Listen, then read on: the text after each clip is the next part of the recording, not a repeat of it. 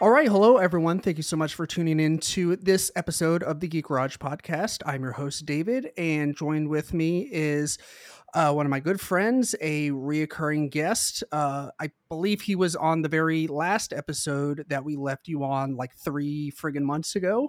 The last time you heard from us, it is Mr. Zach Rancourt. How you doing, Zach? Excuse me, when do we get to the basement of the Alamo? Oh, Aww. rest in peace, Paul Rubens. I just want to say, well, hello, David, first of all. But Paul Sure. Rubens was so influential to me in my formative years. Mhm. Watching Pee-wee's Big Adventure just meant the world to me. I loved that movie. It was weird and confusing and scary and funny and Mhm. childish, but I loved every second of it, and I've probably seen it 50 times. I still quote it to this day. It still has some of the most underlying funny moments I've ever seen in film.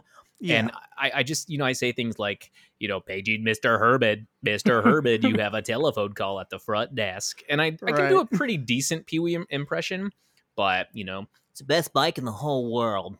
Daddy. My bike. My bike. I wouldn't trade it for $1,000,000, Francis. But yeah, there's That's pretty things good. Thanks. There's things I really love about it. Paul Rubens was fantastic, from his roles in Mystery Men to Blow, like he was great in Blow, Mhm. and then Mhm. some other smaller surprise cameos in Batman Returns, and of course Pee Wee's Oh yeah, Playhouse right. itself was such a influential show. So his death really affected me. I was very very upset from it, and it's a bummer. He kept his sickness. Or his cancer from the public, but I completely understand. Mhm. It's kind of like what Chadwick Boseman did to a degree, and so Right. the world is a little lesser without Mr. Paul Rubens. So rest in peace, Yeah. there, Mr. Funny Yeah. Man. Yeah. He was the fucking goat. I need to go rewatch Pee Wee's Big Adventure now. I haven't seen it in a while, but I remember showing the Large Marge scene to my son Charlie a year or two ago. Just because like I would just randomly say like, "Tell him Large Marge sent ya," and Yeah. he'd like laugh. Like I'd turn and be like, "Ah!" And when they with pulled the bug out. body from the twisted burning metal, it looked like this. Yeah, and like I would like recite that part of the scene and like bug out my eyes as far as they'd go and like make him laugh. And of course, like he didn't have any context, but I did, and he probably doesn't remember me showing that to him. But Mm-hmm. yeah, soon I'll probably try and sit down with them and watch it. He's still a little more attached to animated features Mm-hmm. rather than live action stuff, but we'll see one of these days. I don't make monkeys. I train them. Uh-huh. Hello, Mr. Uh, Breakfast Cereal. I pity the fool who don't eat my Mr. T breakfast cereal. God, it's so good. I don't know. yeah, I implore everyone to rewatch it, but all I right, digress. Sorry for the for sure. tangent. Oh, it's all good. No, it's a very um, called for tangent. I'll say that. Coolness. Very, very timely. I mean, of course, by the time this comes out, it'll be a couple days after, but regardless, yeah, definitely worth mentioning. But what we are here to talk about today is it's a little idea that I had about a week ago, and we don't necessarily need another excuse to discuss The Office on this podcast. It's one of my favorite shows. All my friends, I ask them one simple question before they become a friend, and that is, do you like and watch The Office? And if they don't, then I kick them to the curb. Helps me weed everyone out. Um, but what we're gonna do today, instead of just like kind of talking about it, like what our favorite parts were, like and just randomly quote the show like we normally do, we are going to talk about life lessons that we have gleaned from the series, and it's actually going to kick off a recurring series that I want to start called Life Lessons from, and then insert the television series, the film series, the film franchise, etc. Um, and I think it'll be a very positive and uplifting reoccurring series that we'll have. So, Zach, I'm glad that you could join us for this first one, the inaugural episode, as it were. So, yeah, Yeah, and what an episode to start with. I mean, yes, I just know. like you said, I am a giant Office fan. You know, Hmm. you and I, we quote The Office all the time, and we're texting it. Sometimes they're very deep cuts to where it's like Uh I gotta look that up and be like, oh, okay, that's what it's from. huh. You know, Dink and Flicka, and Right. there's Going so many Mach 5. yeah, there's so many deep cuts that you can get into, and it's Yeah. just it's created this world for me. It's one of my easily one of my favorite shows of all time, Hmm. and I constantly revisit it. Yeah. It's infinitely rewatchable, especially with Peacock cutting or recutting the Superfan episodes to include Hmm. all the deleted scenes. Those are always a lot of fun to watch. Not to mention, it kind of extends the just the overall duration for you, so you have like just more of The Office to watch. Yeah, Um, it might be a hot minute before we get our next Superfan season, just because of the writers' strike and all that. Because I think like literally everyone is on strike right now. yeah, Uh, but yeah. Anyways, so yeah, like I said, we're just going to discuss some of our favorite life lessons. I Zach, I told you, and listeners, know that not every single one of our life lessons gleaned from the show will be backed up with a quote, but going into it, I that's kind of what I had in my head. So I think I found a quote for pretty much every life lesson that I came up with. Um but Zach, like I said, it's totally cool if you don't have a quote to pair with the life lesson. It's not a necessity. It was just a fun thing that I decided to add in as like a hey, if you want to, or if you can find a quote that matches, blah blah blah. So yeah. I yes, tried. right on. So would you like to go first since you were the guest? Sure. Yeah, Okay. I'll start out. So I think The Office is, like I said, it's hilarious. There are it's full of cringe moments, and it's part of the reason why it's infinitely rewatchable. It's because it's relatable. It's a show that I can watch numerous times because I can pick apart things from it, and basically look at any job I've had, any workplace environment I've had, and put myself in the shoes and have that empathetic nature of certain characters, with the annoyance of a caring but annoying boss, Hmm. coworker rivalry, coworker love, any of that kind of stuff. You can really pull bits out of it, and the writing is spot on. Sometimes it flounders a little bit. I don't think it's a perfect show, but it's damn near, in my opinion. Hmm. And I think that many of the episodes that a lot of people don't really necessarily care for, season 8 and 9, I really like. And there are some very, very I do brilliant too. moments in those seasons as well, including the series finale, which just is chock full of wonderful quotes. But Hmm. season 7, we say goodbye to Michael Scott, to Steve Carell, pretty much the driving force behind why this show was so successful. But episode Right. 22 is Goodbye Michael. Now, I was going with episode 21 before this, when they have his final Dundies, and the Dundies mean a lot, and I'll get to it later. But the moment in episode 21 that I was going to go with was when they do the um, "How Many Hours" song, from Rent, Right. Yeah. and they improvise it, or they change it up. So apparently Steve Carell actually didn't know that was going to happen, so he cried for real. And Hmm. it was so wonderful to see that, because again, a lot of my moments are going to be with Steve Carell, but specifically the one I'm thinking of is in season 7, episode 22, Goodbye Michael, when he says all of his goodbyes to everybody, but he forgets one person, and that's Pam Beasley. Through all the cringe, the hijinks, the pranks, and the terrible jokes, one thing remained constant with Michael. He loved all of his coworkers. He was their friend. They were his best friends. They were the world to him. Even though he was a pain in the ass at times, he just had the biggest heart. And none of them, I would argue, probably more so than Pam Beesly. And Pam was kind of this surrogate daughter to Michael in a certain sense. You know, he liked to poke fun at her at times, even dated her mom, Helene, but was very much, you know, taking care of her. And we see beautiful moments too, like when Pam follows Michael when he starts the Michael Scott Paper Company, very much akin to Jerry Maguire, right? Just leaves. Right. Or being by his side to give advice about Jan when he really needed help with Jan. But on the other end of that too, not to be forgotten, is like when Michael showed he cared about Pam countless times, like in the episode where I think business school is what it was, he shows up to Pam's art show and he shows that, you know, he has this genuine care in his face and expression to be like, wow, you painted these. It wasn't demeaning or it wasn't condescending. He was just so overjoyed with Pam and he said he was proud of her. And that was such a beautiful moment.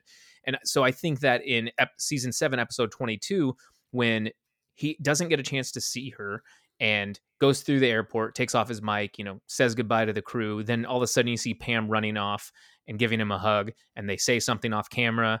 And, you know, she explains kind of what he says, but just not everything. I think that was such a wonderful, wonderful moment. I think Michael and Pam's relationship really sums up a lot of what the show focuses on. And that's basically just like, no matter how dysfunctional a family can be, they're always going to be your family and they're always going to have a lot of love. And so that was something that I really enjoyed. And I was not expecting it to be that heartfelt, but it's just a moment that, you know, can bring a tear to your eye. And I think it's wonderful. So that episode in itself is one of the hard ones to watch because you're just like, oh, when do the tears come? So yeah. Yeah, I have often wondered if Michael did get his moment with Pam, like exactly what he would say to her.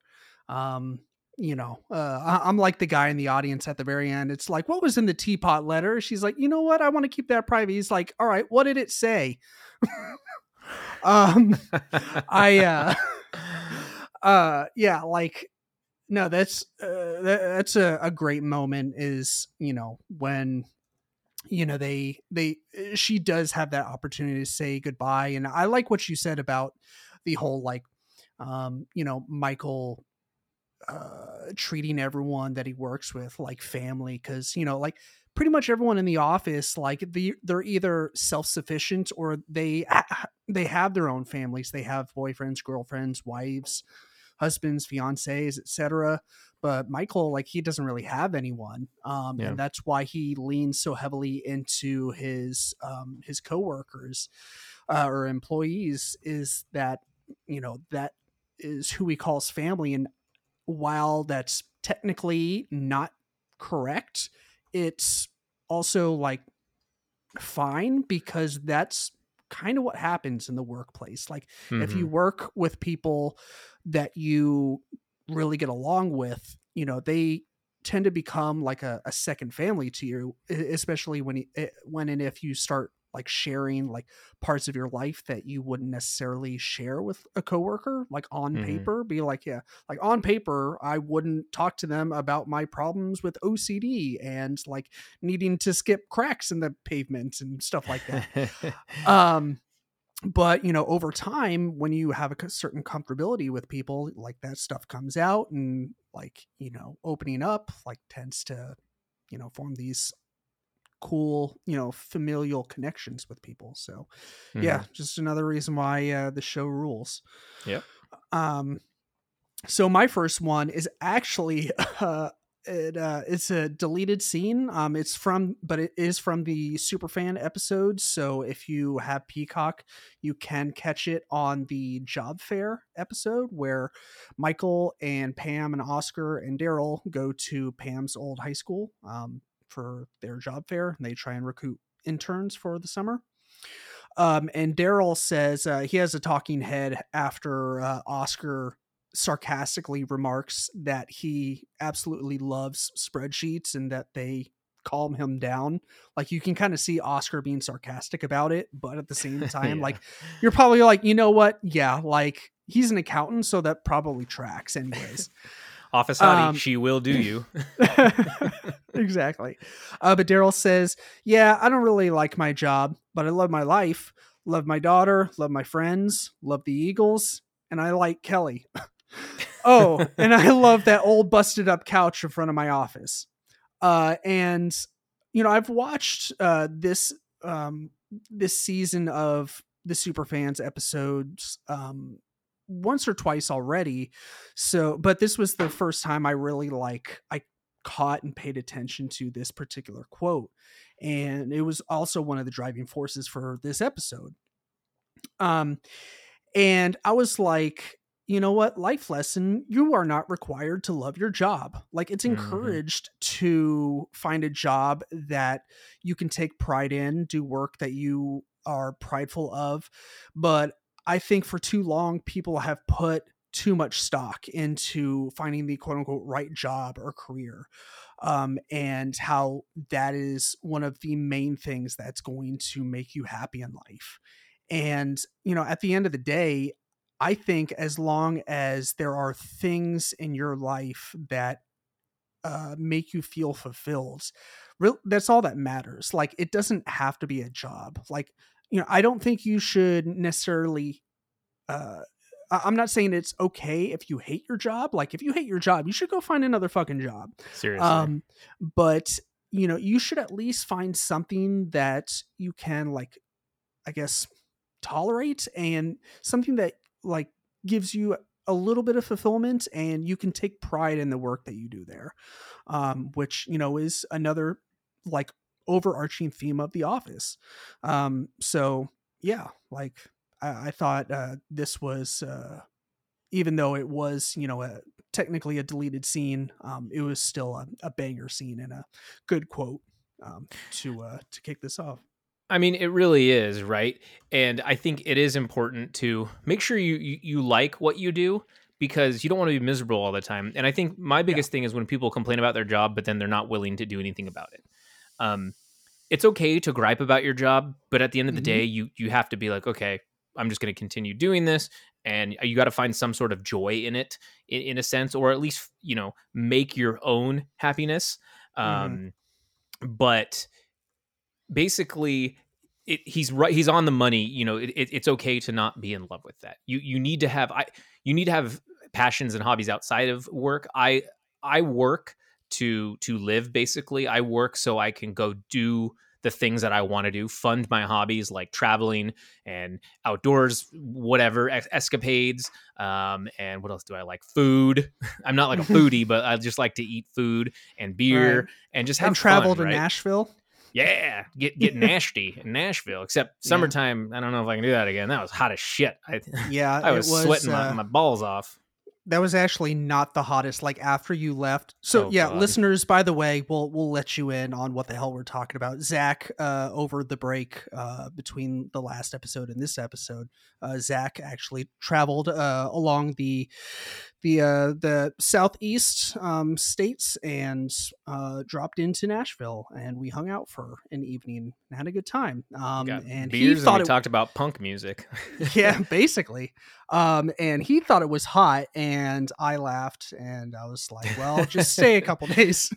Stay until like late July through August. Yeah, it's pretty hot and steamy now, so you left at a pretty good time. Gross. Deodorant sales have skyrocketed in the South, though. Hopefully. Right.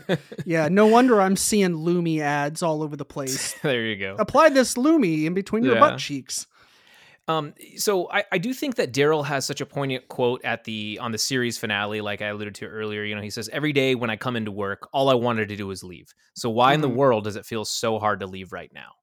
And I think that matches up well with that deleted scene, because it is very, very hard for you to not at least fall in like with places that you work at. You build relationships. It's hard to get rid of, 4 years or however long you've been at a company, and just be like, I'm done at that point. You're going to have feelings. I mean, I still have some of my best friends from the jobs I've had, and I still have some of the most fondest memories of my life from the jobs that I had. And some of them were terrible jobs, and that's why I left, but I still had memories, and I wouldn't trade that for anything in the world. So I think that that's a really good point.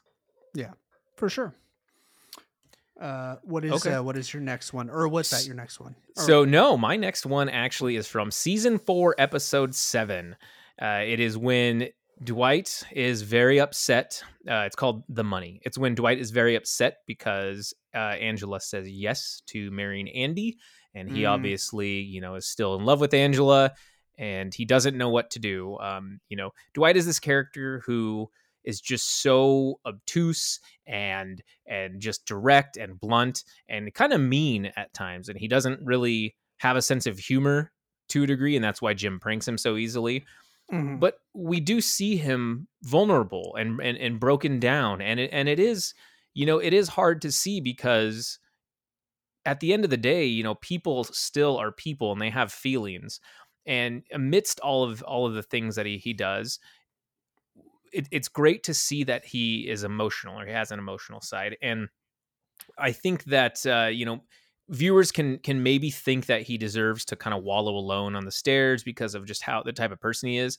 But because Dwight is, because he is that type of guy, it's just even more impressive that the most unlikely of coworkers, Jim, who pranks him, who seems to not really like him, mhm. comes to his side to console him as he alludes to the pains of the lost love, much akin to him and Pam. And he says, yeah, I mean, she was with Roy and I just couldn't take it. I mean, I lost it, Dwight. I couldn't sleep. I couldn't concentrate on anything, and weird stuff like food that had no taste. So my solution was to move away. It was awful. And it was something that I wouldn't wish on my worst enemy. And that includes you. And I think that's so wonderful that he can say that. And then, of course, you get the stinger at the end of that where he walks away. Dwight doesn't realize, and he tries to hug him, and he's gone. You got to Yeah. throw a little comedy in there too. But I mean, it's wonderful because again, this shows that no matter what, even if you were to think that they were mortal enemies, or as Dwight would try to claim they're mortal enemies, if you continue watching the show, you'll see that they really are great together.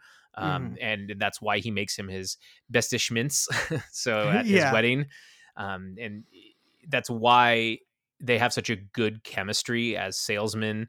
And they sit 2 feet away from each other. So I think that that's what's really wonderful about this is no matter what, even in life, you can really set aside differences when someone is in pain, and especially if you've been there before, and you can Mhm. show empathy, and it's okay to show that empathy because little squabbles, little tiffs, they're worth getting over. They're worth forgetting and just realizing what's the bigger picture. Right.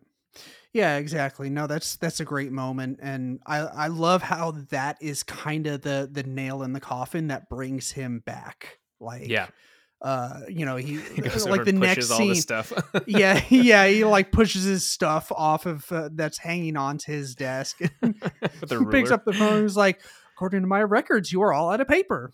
Yeah, I can do that right for Yeah, you. Yeah, right. Yeah, that was no, that's all of those few handful of episodes in that season are great because they're all like the double episodes hmm that were aired like right like back to back. Had some great content in there, so yeah, yeah. good shit.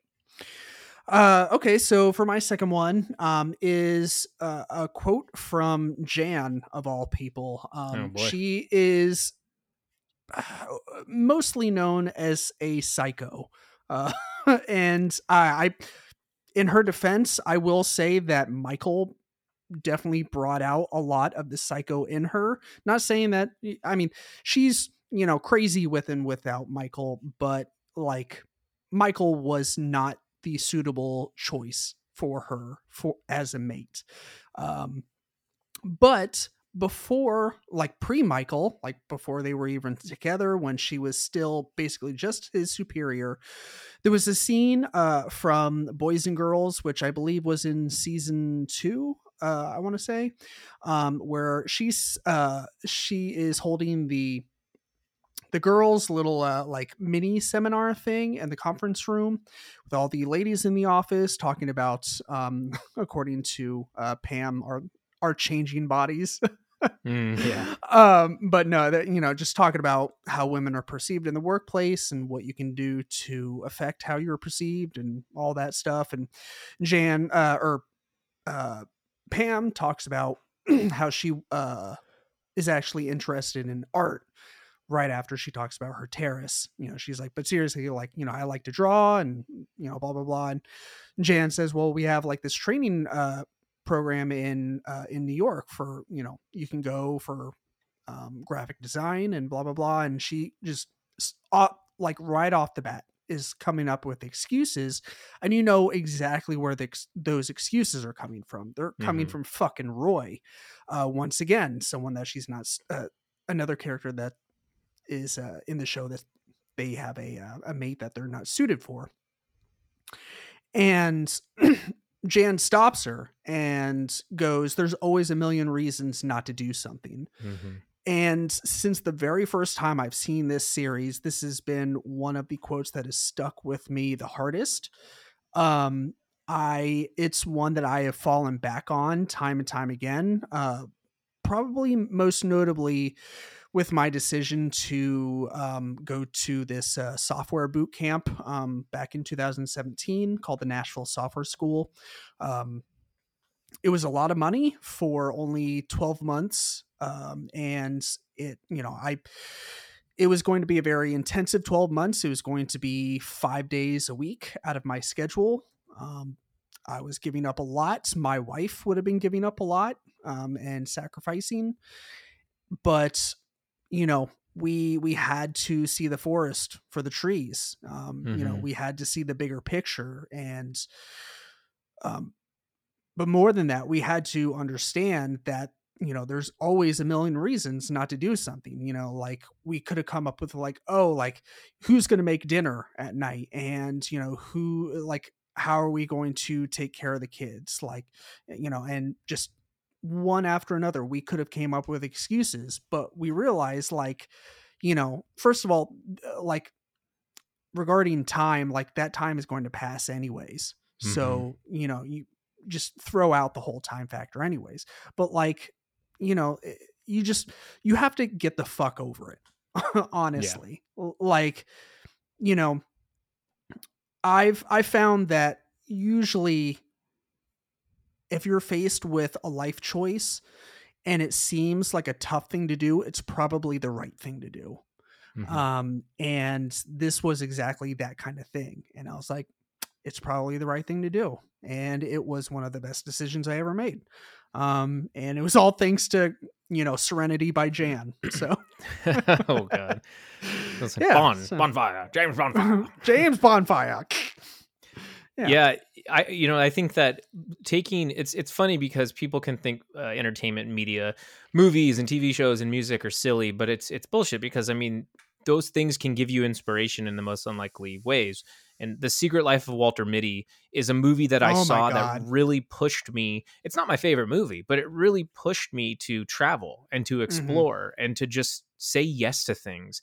And that opened up so many doors for me. And I'm so glad that I had that moment, to really get out there and not make excuses. There are a million different excuses you can make, but a million reasons not to do something. But I am so glad that I say yes to opportunities now. And it's wonderful that Jan, amidst all of her, no more Gould, all of her shit like that, can really have a poignant moment. So, is Gould dead? Is Gould dead? Gould? Oh. Nope, no Gould. Gould is. Well, okay, then that's a perfect segue into my next moment. Cool.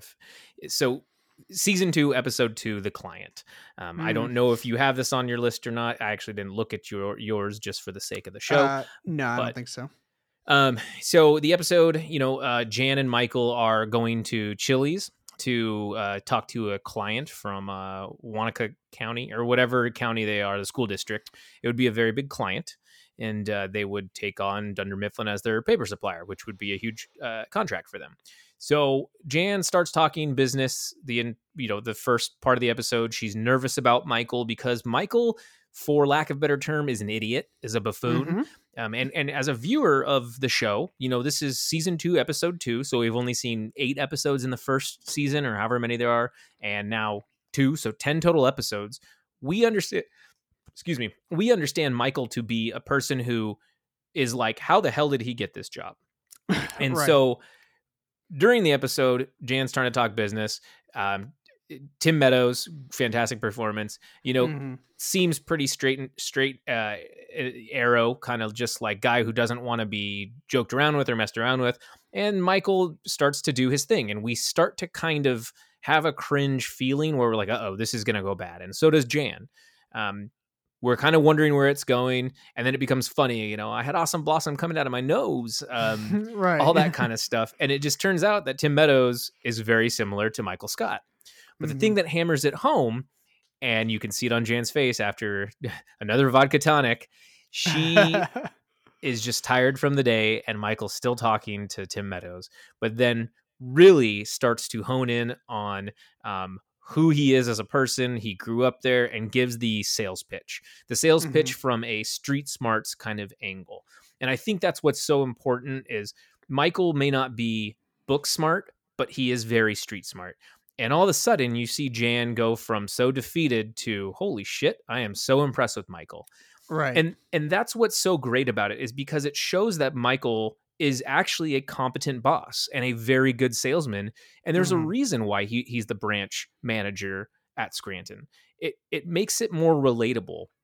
Instead of us really disliking him because he's a jerk and he's the kind of pseudo villain, this really shows that he's not a caricature, and therefore he's more believable in his role and as a person. And it's Hmm. just a really cool triumphant moment for him, and we get more of that throughout the show. Like when he works for the Michael Scott Paper Company, and he goes and he steals Dwight's biggest client. Right. Green means go ahead and shut up about it. But How's your gay son? yeah, how's your case, son? uh, I I think it's so wonderful too. I want my baby back, baby back, baby back, baby back, baby back. That's honestly when I think the show kind of started turning towards, Hmm. hey, this might be the direction that we need Michael Scott to go in, and they did a great job with it. I was very happy with him getting that small victory. Yeah. And that's when him and Jan hook up, pretty much. Tan Right. everywhere, Jan everywhere. Yeah. No, that's a very big episode, and it's pretty amazing to have that monumental of an episode so early in the series that kind of like sets the tone.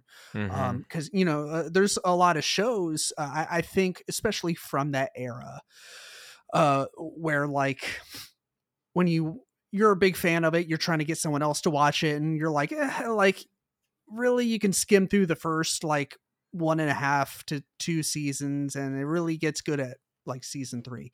Like, Mm-hmm. and The Office, like, debatably is one of those, but like this early on, like especially in season 2, yeah, you get this side of Michael where like up until this point you're like, how the fuck did this idiot get this job as manager of an entire branch at this Mm-hmm. company?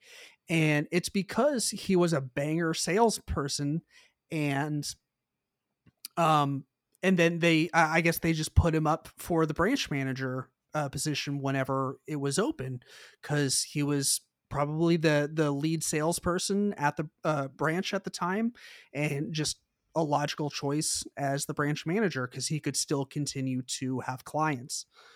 So yeah, like him going in with Jan and like playing that long con, like, and getting their client, Tim Meadows, like nice and loose, and Mm-hmm. find that level playing field, that they where they can both find relatable things in their lives, where he Mm-hmm. finally feels comfortable buying from him, where it's not just a business transaction. And that's really where, like you said, Michael shines. So yeah, that's Yeah. a great pick. So The People Person Paper Company, the paper people. or whatever Um, it is. Yeah. yeah, you mentioned one of Daryl's quotes earlier from the series finale. I picked one from Andy from the series finale. Oh yeah. One of the final headshots, or not headshots, the talking heads. He says, "I wish there was a way to know you were in the good old days before you left them." And then I think he Beautiful. says someone should write a song about that. But yeah, like that, just that front part of the quote is amazing. And the life lesson here is, at first glance, it kind of sounds more like a statement or an anecdote.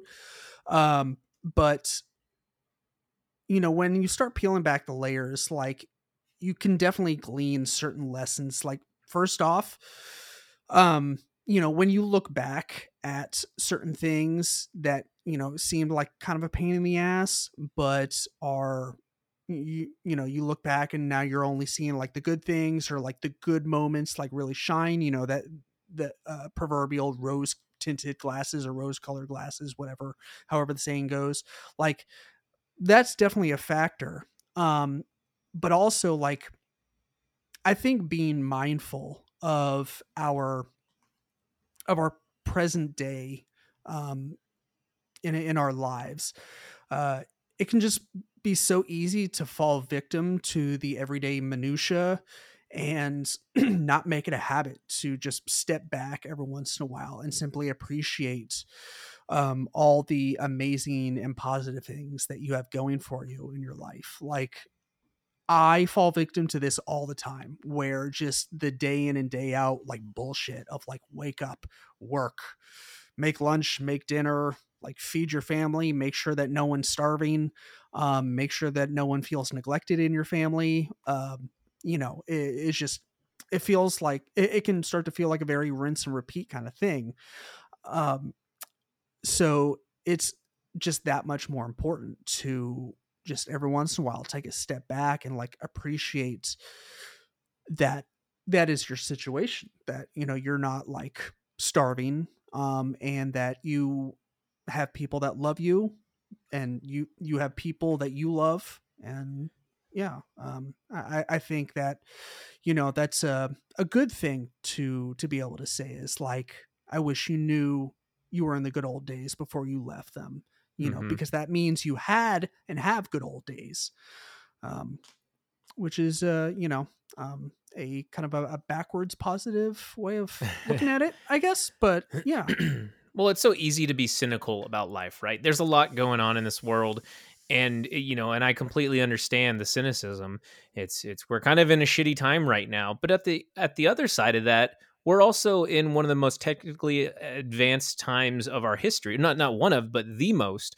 And this is a time for us to really embrace the change and to see opportunity, when it arises, to take that opportunity and stop and slow down a little bit and realize things. And I love that quote. And I actually want to say the entire quote because I think it says a lot about it. So I Sure. spent so much of my time here at Dunder Mifflin thinking about my old pals, my college a cappella group. The weird thing is now I'm exactly where I want to be. I got my dream job at Cornell and I'm still just thinking about my old pals. Only now they're the ones I made here. And he says, I wish there was a way to know you're in the good old days before you've actually left them. Someone should write a song about that. So I think that's wonderful because I talked about previous jobs and building the relationships there. And I think that having those friendships, it's super important. When I worked at Target, I don't think I could recommend anybody to be a manager at Target because that company just fucking sucks, and they'll grind you to the bone, and they'll pay you nothing. But I made such Accurate. good friends there, and we may have drifted apart a bit, but I still appreciate them for who they are and all the experiences we had together, and they're just cemented in my mind for all these wonderful good old days, right? And Hmm. that doesn't mean that you can't make new memories with other friends. It just means that cherish what you have and just really live in the moment. And so I think that Yeah. that's important. All the other quotes in that, like I'm saying, they're all bangers, man. I mean, Yeah. like Creed, it all seems so arbitrary. I applied for a job at this company because they were hiring. I took a desk at the back because it was empty.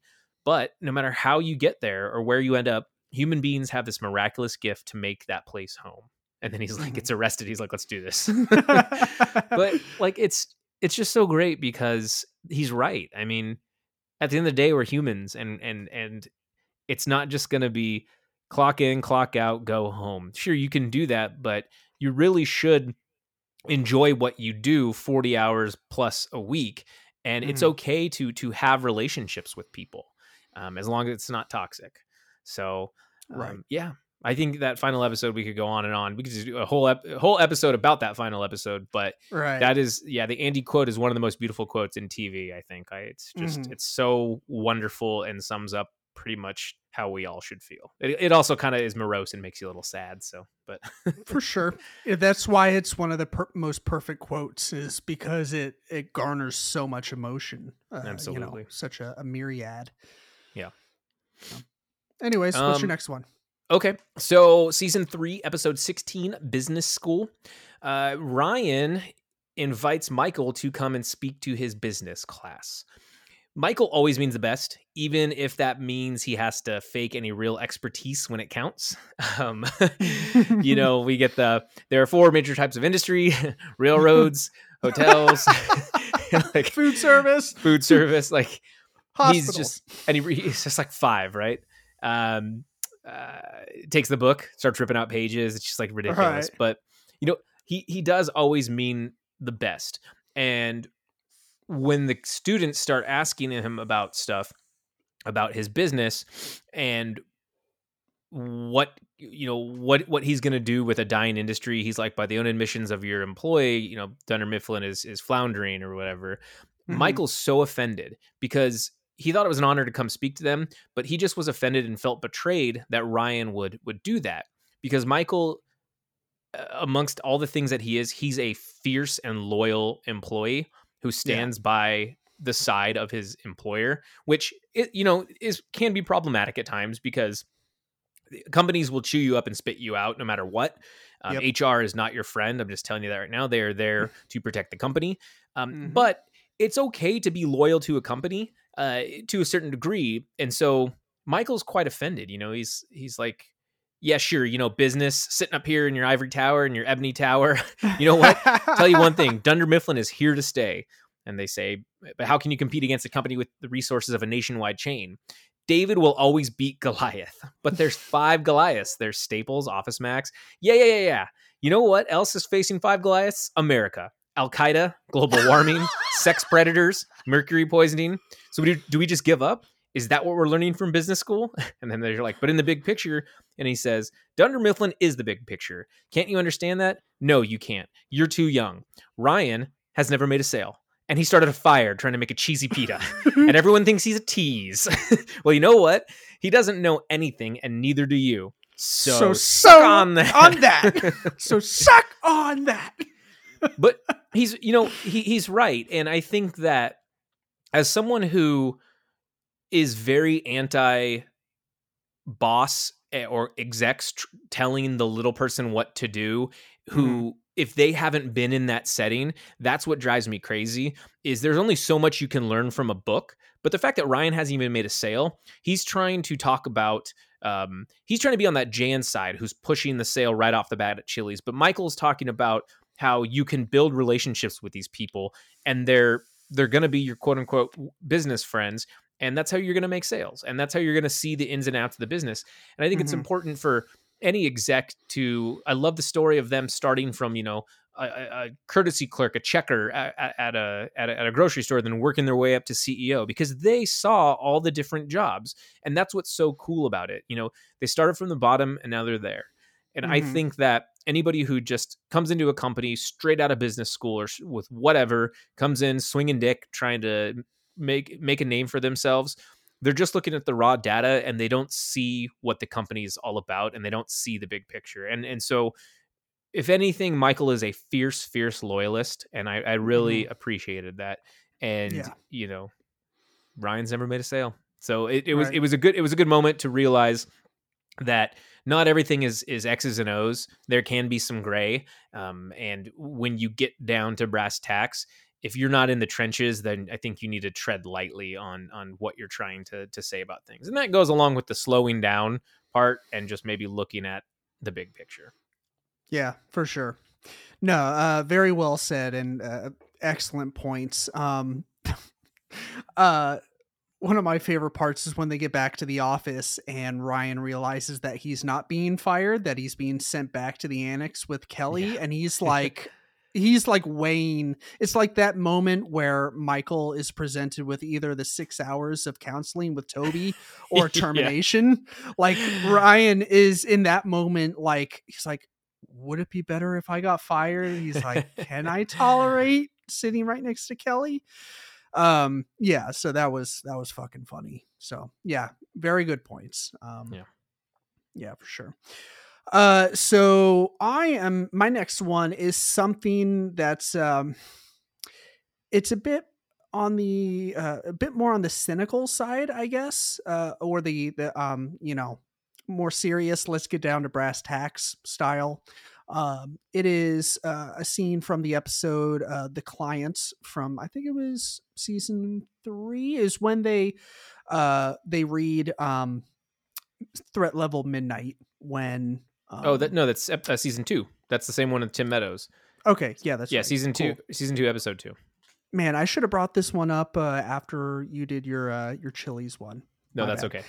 okay. Would have made for a good transition. But anyways, Yeah. so basically Jim and Pam are they're talking about it, like it's close to the end of the episode. They're discussing the evening before, how they went to go have a makeshift dinner up on the roof. Like I think they had grilled cheese, and they listened to music, and they were like quote unquote swaying or quote unquote dancing, according depending on who you talk to. And Jim's like, one might say that we had our first date last night. And she's like, nah, that wasn't a date. And, he's bringing up all these instances. And she keeps shooting him down, trying to, I guess, put him in his place. Or, this is very much up for interpretation what's going on here. There's a lot of moving parts, a lot of layers to their relationship, a lot of things acknowledged and unacknowledged at this point. And Jim just finally fucking gets tired of it, of her just shooting down everything, and says, "At least I didn't leave you at a high school hockey game," which is harkening back to earlier in the episode where they were talking about worst first dates, and Pam she's like, I have the winner. He took me out to a varsity hockey hockey game with his brother, and they went to the bathroom, and the game ended, and they left me there. They're like, how long ago was that? It wasn't that long ago. And it turns out that it's Roy. Yeah, and so here's, if you were to ask my opinion about exactly what's going on here, Jim isn't I don't think Jim is trying to shit talk Roy. I think he's kind of in a way taking the high road in discussing their relationship, both hers and Roy's relationship, and his and Pam's relationship, him being Jim, at the same time. And instead of shit talking Roy, he's highlighting the things that Jim has done correctly in a date like setting, in the lightest of date like settings. And when he says, at least I didn't leave you at a high school hockey game, he's had enough, and he's getting frustrated because she obviously doesn't understand what, she doesn't understand her worth and her value, and that she undervalues herself, and she's dating Roy because her parents told her that they like him, basically. And she's just, from the get-go, she's not fair to herself, and he's trying to let her know that, and also at the same time let her know that he cares about her. And sometimes in life you have to get blunt with your friends. You can't just pussyfoot around and walk on eggshells. If something comes up, like if you see a friend going down some sort of path or not acknowledging things, it is, I'm not going to say it's your responsibility, but at the same time it kind of is, to as objectively as you can be, point out to your friends and family, when you're concerned about them, if they feel like they're not valuing themselves or loving themselves, like it is your responsibility to let them know how much you care about them and how much that they should care about themselves. Because it is, there's a reason why on the fucking airplane they tell you to put your oxygen mask on first. And it's because you need to take care of number one. This is just one that like I had to think about for a while. I was like, could this be a life lesson? I was like, you know what? I think it really is. It's an opportunity for you to, get, just get blunt with your friends, and, it's great to have, that kind of relationship with your friends where you can be lighthearted like 98% of the time, but have the ability to get real, that 2%. And then of course bounce back to being silly and obnoxious and ridiculous. So yeah. Anyways, it's a good moment. Yeah, I like that. So my next one would just be, and I apologize, I messed up. It's actually season 2, episode 7 for The Client. So sorry to all the people out there being like, actually. Yeah, I apologize. I'm not too good with the numbers there, but I am street smart. So. I don't even have episode numbers. That's okay. But yeah. You know what was the worst thing about prison? The Dementors. They come down and they suck the soul out of your body and Hoit! You, my friend, would be the belle of the ball. Don't drop the soap. Don't drop the soap. So season 2, episode 1 is actually probably what I got these things confused with. This is my next episode, and it's the Dundies. The Dundies have become a staple, and they become a very important part in the the machinations of the show. And I think that it really shows just kind of what happens at these offices and in the totality of how each person is appreciated. It's what Michael really tries to do to show his appreciation. And I think that Oscar kind of sums it up best. He's like, it's like a kid's birthday party where you have to show up, and it's lame, but I'm paraphrasing. It's lame, but you're there for the kid. And that's what the Dundies are. It's for Michael, but it's also for everyone else too. And I think the show really takes a turn from season 1 being a little drier and not as funny, in my opinion. There are funny moments, but they don't have the footing for what would be the remaining seasons. And they were struggling to see if they would get renewed. But because of episodes like the Dundies, we see Michael take that turn, and all the other characters take that turn, where the writing staff was like, this is what we need to kind of face, and this is what we kind of need to do. Little moments too, like Michael finding out that corporate's not going to pay for drinks, and then everyone's like, God damn it, we still have to go, right? We're doing separate checks. Yeah.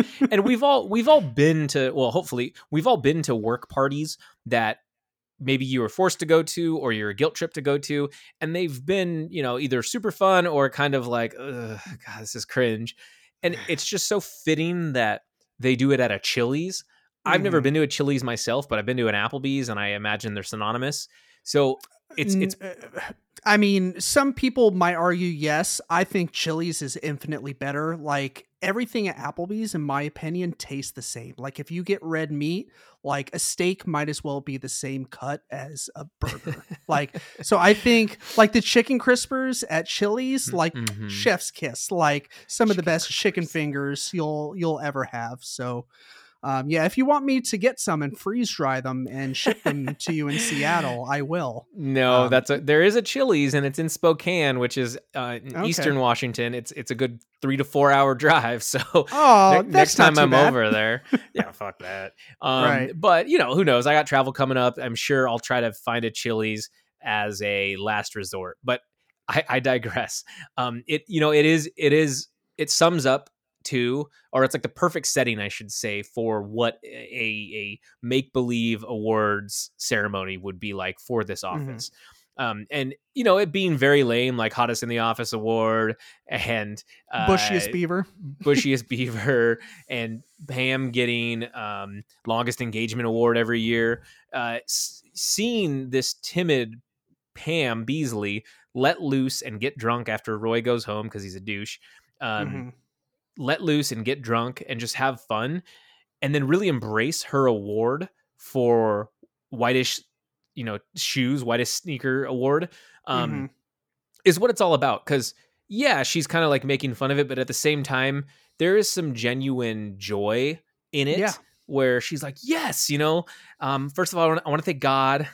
And she's I like, feel God in this Chili's I tonight. feel God in this Chili's tonight. And that's my quote from it, because I loved that. Yeah. I think that that's wonderful, because it's okay to celebrate those little things. Like when I worked at Target, I got some of these Target dogs. As managers, we could purchase them for our employees, and they're just stuffed animals of the mascot, our Target dog, but it's in various outfits. Mm-hmm. I don't know what it is, but people love them. I wasn't a super big fan of them, but when I got them, I was like, that's really neat, because someone was thinking of me, or, Mm-hmm. it's a piece of memorabilia that I can have. And so I would hold on to those. My friend Carrie, for my birthday, she got me an award, like it looked like an Oscar, and it said world's most okayest friend. And I was like, aw, thank you. And That's it's, awesome. like I'll put that in storage. I mean, probably years from now I'll throw it away, but it's just the thought that counts, and that's so great. So Mm-hmm. I just think that's awesome to show that everyone is worthy at work. Yeah. Yeah, definitely. No, I that first Dundies episode, like I wish there were more Dundies episodes. It kind of sucks that we only got the first Dundee, or not the first Dundies, but the first Dundies to us, and then the final Dundies. Yeah. Um We got to get him to the Dundies. Get them to the Dundies. Ad lib masturbation joke. Come up and receive your most repulsiveness award. Oh, that's so mean. Hey, you guys want to listen to some records? Amazing. Okay, so I'm bringing it back to the positive side with this one. So it's kind of I mashed two quotes into one, so as to conserve time. Hopefully, we'll see. Hopefully, I don't end up rambling like a fucking idiot. It is a podcast though, so it's basically about acknowledging and savoring the little things and the little moments in your life. So the two quotes are from Stanley, "It's pretzel day," and from Kevin, after Stacy left, "Things did not go well for a while, and it was hard to see. It's just nice to win one." And that's the episode where obviously pretzel day, that's pretzel day. I still don't understand why they didn't call that episode pretzel day. They called it initiation. I mean, it was because Ryan was being initiated by Dwight, but yeah, with Kevin's quote, that's the episode where they get the five families together because one of the businesses in the business park is having construction done. And so the whole entire crew is using the Dunder Mifflin parking lot to park, causing everyone to have to use the satellite parking. And, this is, as God is my witness, I will quit. So fucking funny. Pam's like, some of us like the walk more than others. And like the whole point of that is not like Kevin has to walk like a quarter of a mile from the parking lot to the building.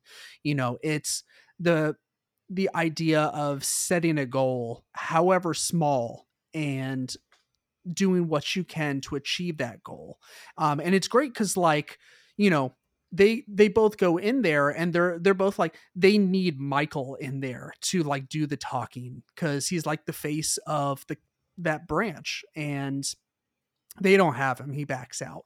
And he goes in there and he's like trying to like slow play it, beat around the bush, and Kevin just spits out like, "We want our parking spaces back." And that's probably what those five guys wanted to hear at that moment. They're like, yeah, like just get to the fucking point. And you hear that one guy when they're all walking out, like, this could have been an email. Like, yeah. But yeah, like, what I'm trying to get at is that, there, obviously you need to celebrate the raises, the promotions, I ran a 5K or a 10K, or I, beat up little kids in the parking lot, whatever your large goals may be. obviously those need to be celebrated, but I don't think that we as a society um cherish like celebrating the small wins enough, and like savoring the small moments, because excuse me, like if someone were to cut you off in traffic heading to work in the morning, that could set you up for a super shitty day. Like it could just put you in a bad mood, and like it could just like if you let it, it will ruin your entire day. Mm-hmm. So why can't the opposite be true? Why can't you like, you know, be like, hey, like one of my friends like brought me a donut, like they stopped at Krispy Kreme on the way here, and they were like, oh, I like this donut reminds me of, one of my coworkers, and I got it for them. Like use those little moments to like think about how fucking amazing your life is, how amazing it is to have friends like that. Like I think it's so important to cherish those little moments in your life, to celebrate those little wins that you get, uh, Mm-hmm. because that's what life is just made up of these little moments, that add up to the big moments. And yeah, it's as equally as important to celebrate those as it is the big monumental things that we all typically celebrate. So yeah. Well said. Yeah, I thanks. agree. I know Okay. what things are. You know what things are. Yeah. Okay. So me now, my final, Yes. or I guess, well, this is my final. I don't know if yours is the next final, but It is. that's, Yeah, I have one oh, more after this. oh, So perfect. yeah, That we. lined up well then. I was actually gonna ask if you looked at my list beforehand and then narrowed I did. yours down to the exact Yeah, amount. I did So not, but that worked out really well. it did. Um, That's very funny. Okay, go so ahead. my theme, that I've been saying throughout this is this show is about, the chaos and the dysfunctional workplace environment that we still can make a beautiful home, and the relationships that we build from work and the people around us, because when you're forced to work around people long enough, you start to learn about the things, and like you were saying, you pick up on their quirks, or you learn the deep, secrets of their past that are really just beautiful moments. And when you narrow it down, and you can even find love in The Office. And it's hard to talk about The Office and not talk about Jim and Pam. um, Mhm. I personally think I like Holly and Michael better, just because Jim and Pam, I feel like it's overdone. People Sure. say, they talk about it too much. When I was doing dating sites, people are like, just Pam looking for my Jim, and I'm like, oh, funny. But deep down inside, I was kind of like, okay, I would like that too. So Mhm. I think that it's beautiful to see when, after all these years, after 6 seasons, in episodes 4 and 5, it finally boils down to this, and that's Niagara Part 1 and 2. You can't talk about The Office without talking about Niagara Part 1 and 2. It's a wonderful 2-part episode, where Jim and Pam get married, and we finally get to see everything come to fruition, and we get to see their love. And I Mhm. think it's so beautiful in Part 2 when Jim and Pam are away, getting married on the boat. Nobody knows about it, but they come back and they just have their wedding. And then there's that wonderful montage where they rip off from the YouTube video of Chris Brown's "Forever," Right. and they all start dancing to it. And it's just one of those moments that Pam specifically had it on her do not playlist, but she is okay with it because her and Jim already got married. And at this Right. point, they're like, "We did the wedding for us, and now the rest will just be for everyone else," because that's what it kind of comes down to. And my thought is that a ceremony is for the couple, and the Mhm. reception is for everybody. When you get married, a reception is to celebrate the couple, but it's to entertain everybody. And that's Mhm. what's so wonderful about this is you get to see each character let loose. Stanley's dancing, Andy's dancing with his walker and his diaper on. um, Right. it's just, it's so great to see. And it's craziness, but it's family. Like, it's, Mhm. Olive Garden, when you hear your family. And I absolutely love that. um Sorry. no, it's okay. I think it's so cool, and it's so great. And I don't have any quotes from it, that I can think of off the top of my head, but Apricot made of real apes. made of real apes. That is true. That's when he sees Helene. Helene. I do think it's beautiful at the end when they're doing the dance and everything, and they just kind of smile. And Jim goes, "I bought those tickets the day I saw that YouTube video. I knew we needed a backup plan. The boat was actually Plan C, the church was Plan B, and Plan A was marrying her a long, long time ago. Pretty much the day I met her." And I think that was so beautiful. But it just really, that's an episode that gets me every single time, because I love this show so much, and to see all of them happy and all of them there for that reason. Even Stanley, as much of a curmudgeon as he can be, he's there because he still loves them deep down inside. He carves a flamingo of Phyllis. Phyllis. Yeah. Yeah.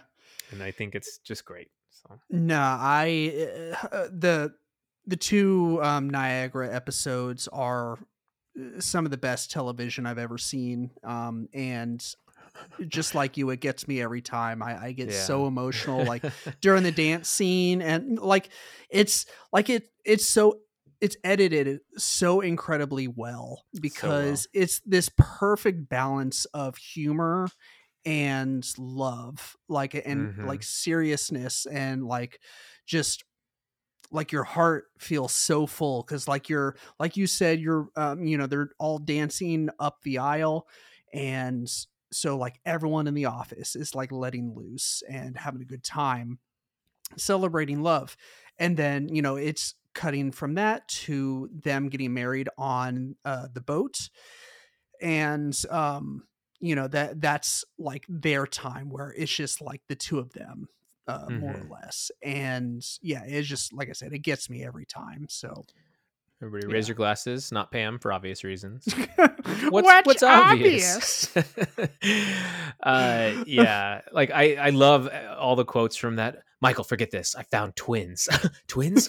You'll excuse me. Aren't they magnificent? I love a good set of twins. They're men, Dwight. Something is wrong with you. What's that shirt? It's suggestion. It's suggestive. Mahalan at the moon. Looks like you're going to a fish fry, Dwight. So funny. But like it's just it is a very good episode, and I absolutely love it. I think that sums up, like I've been saying, that sums up The Office for me. They're all a family, and you get the beautiful moments like that. Yeah, for sure. So my final quote, it's not I guess all encompassing. Fuck, I fucked that word up. It's not like a all comprehend. Yes, thank you. It's not like a comprehensive like wrapper to my overall thoughts and feelings on life lessons to be gleaned, but it is one of my favorites. Ironically enough, it's from maybe one of my least favorite episodes from the later Michael episodes. And it is from Andy's Play, or the Sweeney Todd episode. A day in the tale of Sweeney Todd. Ooh. The Demon about Fleet Street. So Michael, he begrudgingly agrees to attend to the play, even though he found out like that day that he didn't get cast as Sweeney Todd or anyone else in the play.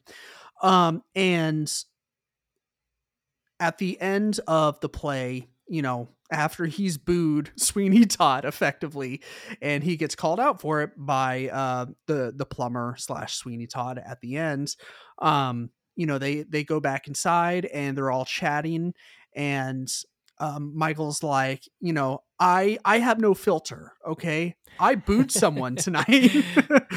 And if I thought that you were bad, I would say so. But I thought you were exactly awesome. Aww. And so there's a lot to be gleaned from that quote, and that this particular scene. But for me, in my life, one of the most difficult things that I had to overcome is jealousy. That good old green monster. And I just like for whatever reason, like my entire life, I would be jealous of like literally everyone, like because they had talent that I didn't, because they were in a position that I wasn't in, they had a job that I wanted, or they had a job that they liked and I hated my job. They made more money than me. Like the list goes fucking on and on and on. Like for the longest time, and still do to this day, struggle with the feeling of jealousy. Hmm. And this is one of the things that makes this episode like tolerable for me. Like it's because it's Andy centric and it's just awkward the entire fucking time. So it's tends to be one of the ones I enjoy the least, but this theme of Michael kind of overcoming his green monster, um at least for this moment, setting it aside and realizing that it's not about him, it's about Andy, that he accomplished something, that he was in fact cast in the play as a, relatively central character to the plot.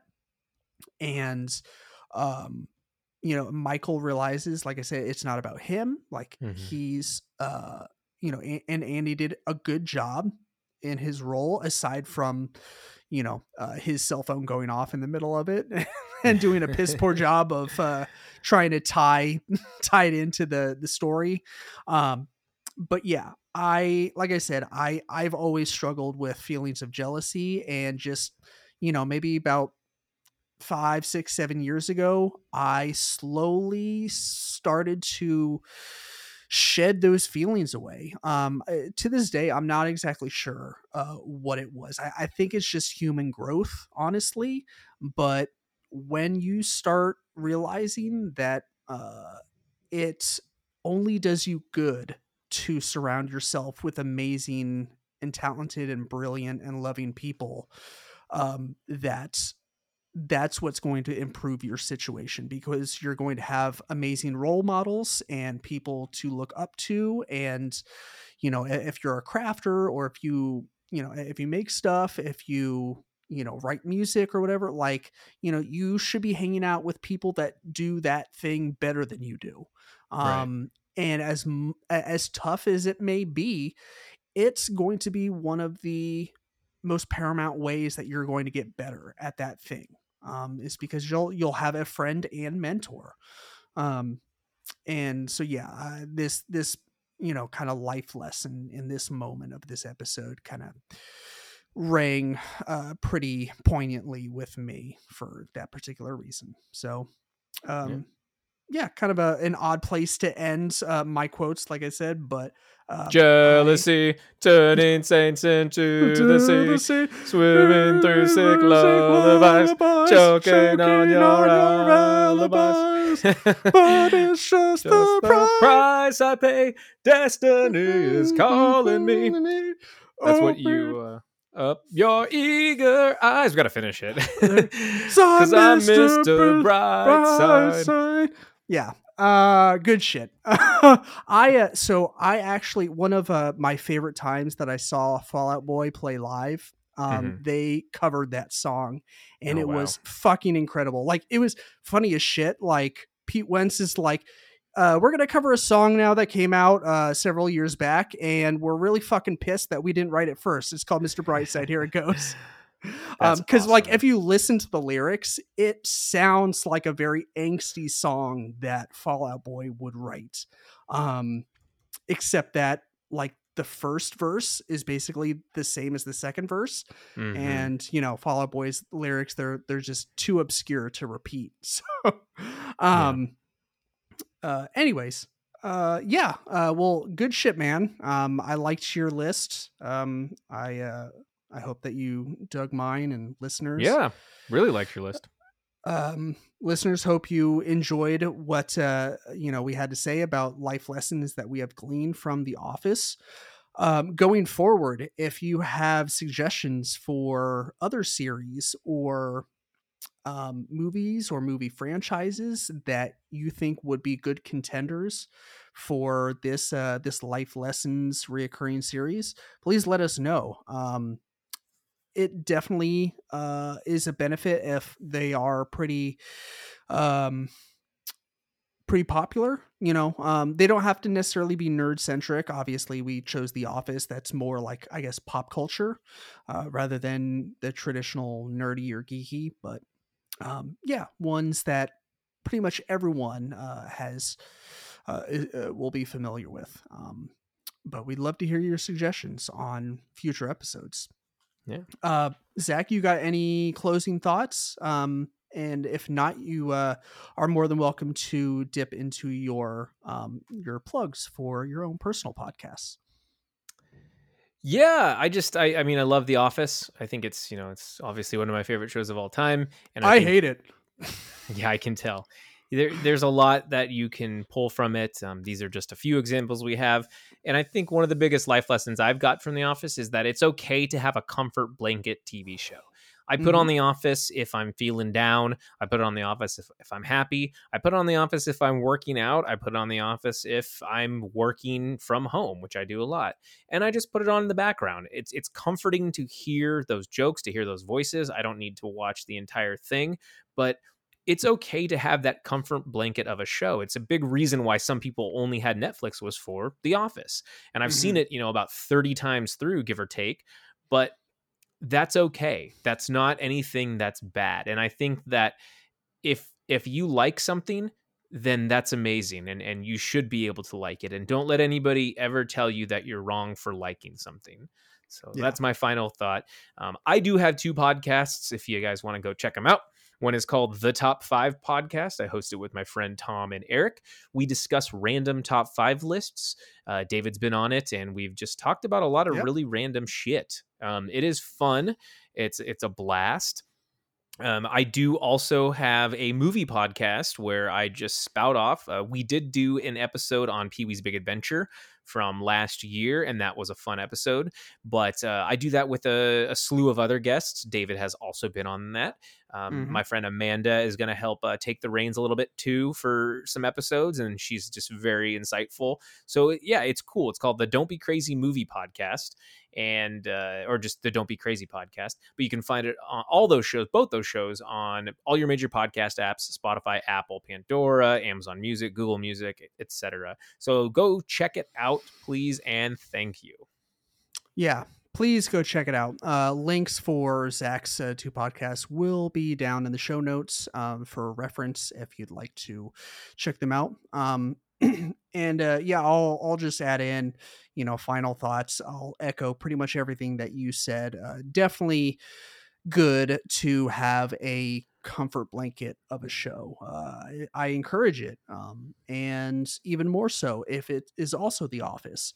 And if you're listening to this episode, feel free to hop on our Facebook group and share your favorite moments from The Office, any life lessons that you have personally gleaned. And yeah, like I said, I will continue to watch this show probably until I'm dead. I watch it at least, I don't know, I'd say at least 3 or 4 times a year. Like I'll watch it and then I'll take a break for a couple months and then I'll rewatch it. And it's just, very rarely do I like just sit down and watch it. It's usually like on my phone while I'm like crafting or something. And um, so it's mostly like background noise, but it's you know it's timeless. There's Mhm. we'll always be working in offices and we'll always have coworkers, and I think the things that happen in this show um, are are timeless. So Yeah. it's a good one. But yeah, anyways, if you made it this far, thank you so much for listening. You don't forget to leave us a rating and review on Apple Podcasts and Google Podcasts, or not Google Podcasts, sorry, Apple and what is it, Spotify. There might be a couple others, but um, yeah, we apologize for being absent for so long. We, like I said at the top, we did kind of take a unofficial hiatus for the summer just because things got a little nuts, and it was also convention season, and we were vendors at a handful of conventions, selling our tumblers that we make. So I'm trying to get back in the swing of things. And yeah, hope to see you guys soon. The fall is coming up, and Zach, I know we'll be bouncing back and forth between our two podcasts quite a bit in the coming months because we're both huge fans of the fall celebrations, such as Halloween and Thanksgiving and Christmas. So I know we'll be doing quite a bit of guest spotting on each other's podcasts. So it definitely won't be long before we see each other again. Oh, so, yeah, for sure. Yeah, for sure. But yeah, as always, thank you so much for coming on. Your insight and help is always very much appreciated. Thanks for having me. For sure. And listeners, thank you. And as always, be kind, stay geeky, and eat lots of cheesecake. Bye.